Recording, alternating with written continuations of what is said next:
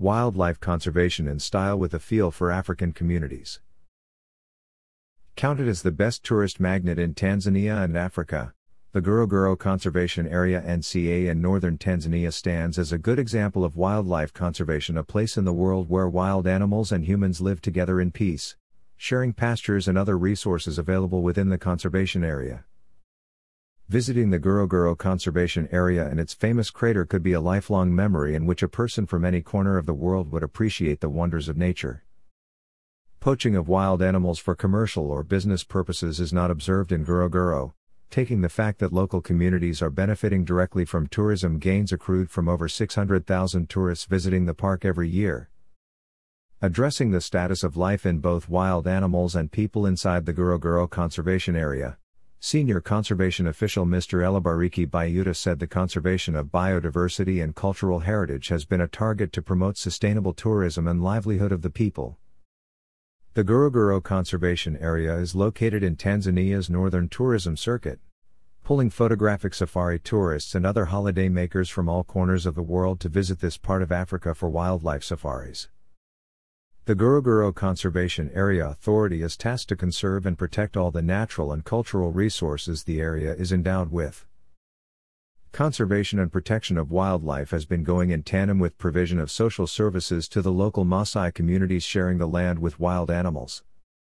61 years since its formation, Ngorongoro has been striving to live up its assignments, prompting the United Nations Educational, Scientific and Cultural Organization UNESCO to declare the conservation area as a man and biosphere reserve.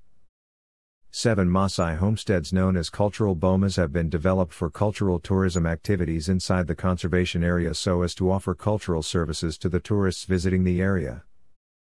These including locally made jewelry and bracelets which are exposed and sold to tourists as souvenirs. Tourists visiting these homesteads pay substantial amounts of cash as fees to experience the local Maasai culture, thus contributing directly to the local communities. Now, the Maasai communities are looking at tourism as an alternative income-generating activity to support their daily livelihood other than a total dependence on livestock. The Ngorongoro Conservation Authority management believes that good relations with communities would make wildlife conservation and tourism development match smoothly through direct benefit sharing between the local communities and the Tanzanian government. Direct sharing of tourist revenues between the local communities and conservation authorities under the Tanzanian government created peace and harmony between the people and wildlife, making the locals the best conservators and guardians of nature. Other than the Ngorongoro Conservation Area, wildlife remains the leading tourist attraction and major source of tourist revenues in Africa with a great need for protection and conservation. In recognition of the noble task on conservation of wildlife in Africa, Polar Projects in association with the African Tourism Board (ATB) are scheduled to present the African Tourism Showcase Series 2 via a Zoom meeting with 8 tourism ministers from 8 African countries to discuss efforts on anti-poaching in African tourism,